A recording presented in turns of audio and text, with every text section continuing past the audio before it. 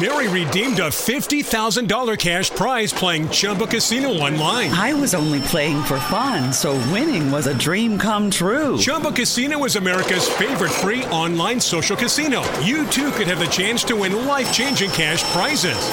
Absolutely anybody could be like Mary. Be like Mary. Log on to ChumbaCasino.com and play for free now. No purchase necessary. Void where prohibited by law. 18 plus terms and conditions apply. See website for details. The voice in the preceding commercial was not the actual voice of the winner.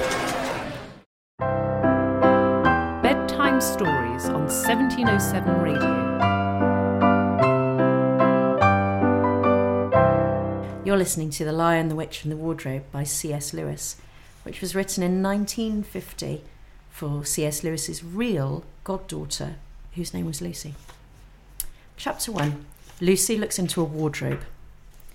Once there were 4 children, whose names were Peter, Susan, Edmund and Lucy. This story is about something that happened to them when they were sent away from London during the war because of the air raids. They were sent to the house of an old professor who lived in the heart of the country, 10 miles from the nearest railway station and 2 miles from the nearest post office. He had no wife, and he lived in a very large house with a housekeeper called Mrs. Macready and 3 servants. Their names were Ivy, Margaret and Betty, but they did not come into the story much. He himself was a very old man with shaggy white hair, which grew over most of his face as well as on his head, and they liked him almost at once.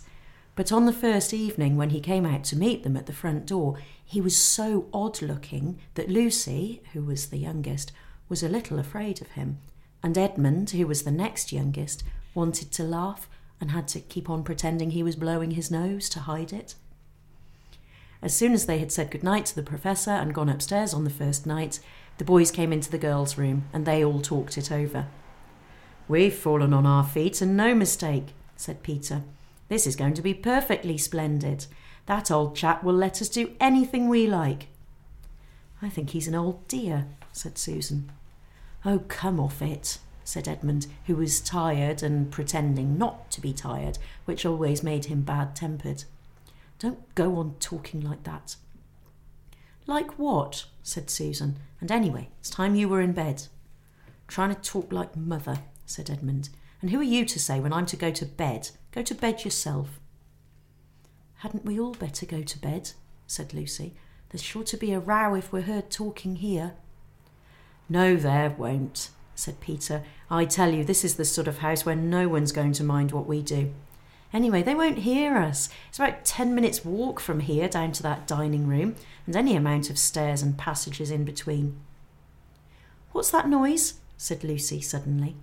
It was a far larger house than she had ever been in before, and the thought of all those long passages and rows of doors leading into empty rooms was beginning to make her feel a little creepy. "It's only a bird, silly," said Edmund. "It's an owl," said Peter. "This is going to be a wonderful place for birds. I shall go to bed now. I say, let's go and explore tomorrow. You might find anything in a place like this. Did you see those mountains as we came along, and the woods? There might be eagles. There might be stags. There'll be hawks." "Badgers," said Lucy. "Foxes," said Edmund. "Rabbits," said Susan. But when next morning came, there was a steady rain falling, so thick that when you looked out of the window, you could see neither the mountains nor the woods, nor even the stream in the garden. "Of course it would be raining," said Edmund. They had just finished breakfast with the professor and were upstairs in the room he had set apart for them, a long, low room with 2 windows looking out in one direction and 2 in another. "Do stop grumbling, Ed," said Susan. 10 to 1 it'll clear up in an hour or so. And in the meantime, we're pretty well off. There's a wireless and lots of books." "Not for me," said Peter. "I'm going to explore in the house." Everyone agreed to this, and that was how the adventures began. It was the sort of house that you never seem to come to the end of, and it was full of unexpected places. The first few doors they tried led only into spare bedrooms, as everyone had expected that they would. But soon they came to a very long room full of pictures, and there they found a suit of armour. And after that was a room all hung with green, with a harp in one corner. And then came 3 steps down and 5 steps up, and then a kind of little upstairs hall and a door that led out onto a balcony. and then a whole series of rooms that led into each other and were lined with books, most of them very old books, and some bigger than a Bible in a church. And shortly after that they looked into a room that was quite empty, except for one big wardrobe, the sort that has a looking glass in the door. There was nothing else in the room at all, except a dead blue bottle on the windowsill. "Nothing there," said Peter, and they all trooped out again, all except Lucy. She stayed behind because she thought it would be worthwhile trying the door of the wardrobe, even though she felt almost sure that it would be locked. To her surprise, it opened quite easily, and 2 mothballs dropped out.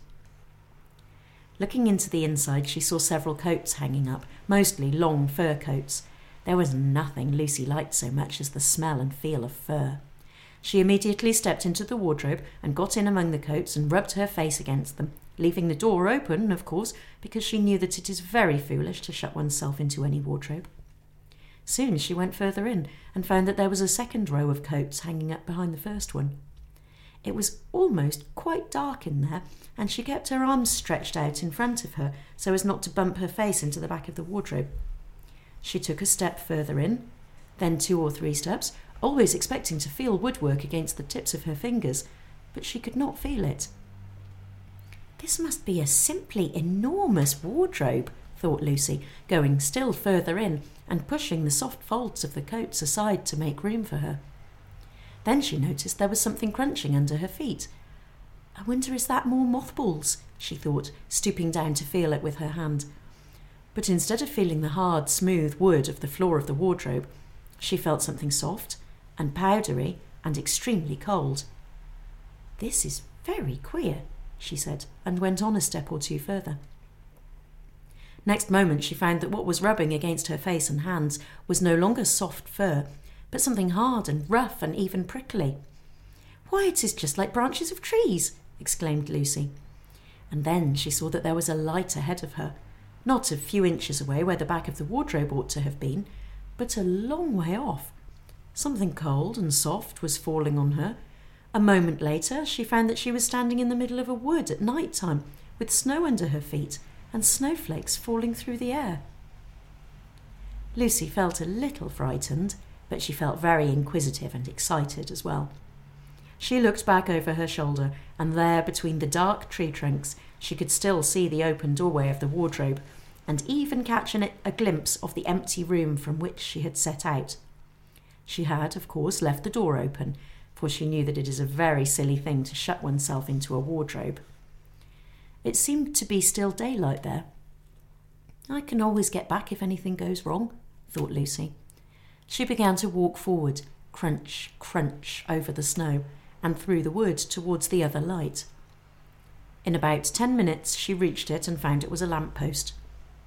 As she stood looking at it, wondering why there was a lamp-post in the middle of a wood and wondering what to do next, she heard a pitter-patter of feet coming towards her, and soon after that a very strange person stepped out from among the trees into the light of the lamp-post. He was only a little taller than Lucy herself, and he carried over his head an umbrella, white with snow. From the waist upwards he was like a man, but his legs were shaped like a goat's, the hair on them was glossy black, and instead of feet he had goat's hooves. He also had a tail, but Lucy did not notice this at first, because it was neatly caught up over the arm that held the umbrella, so as to keep it from trailing in the snow. He had a red woolen muffler round his neck, and his skin was rather reddish too. He had a strange but pleasant little face, with a short pointed beard and curly hair, and out of the hair there stuck 2 horns, one on each side of his forehead. One of his hands, as I have said, held the umbrella. In the other arm he carried several brown paper parcels. What with the parcels and the snow, it looked just as if he had been doing his Christmas shopping. He was a faun, and when he saw Lucy, he gave such a start of surprise that he dropped all his parcels. "Goodness gracious me!" exclaimed the faun. Bedtime Stories on 1707 Radio.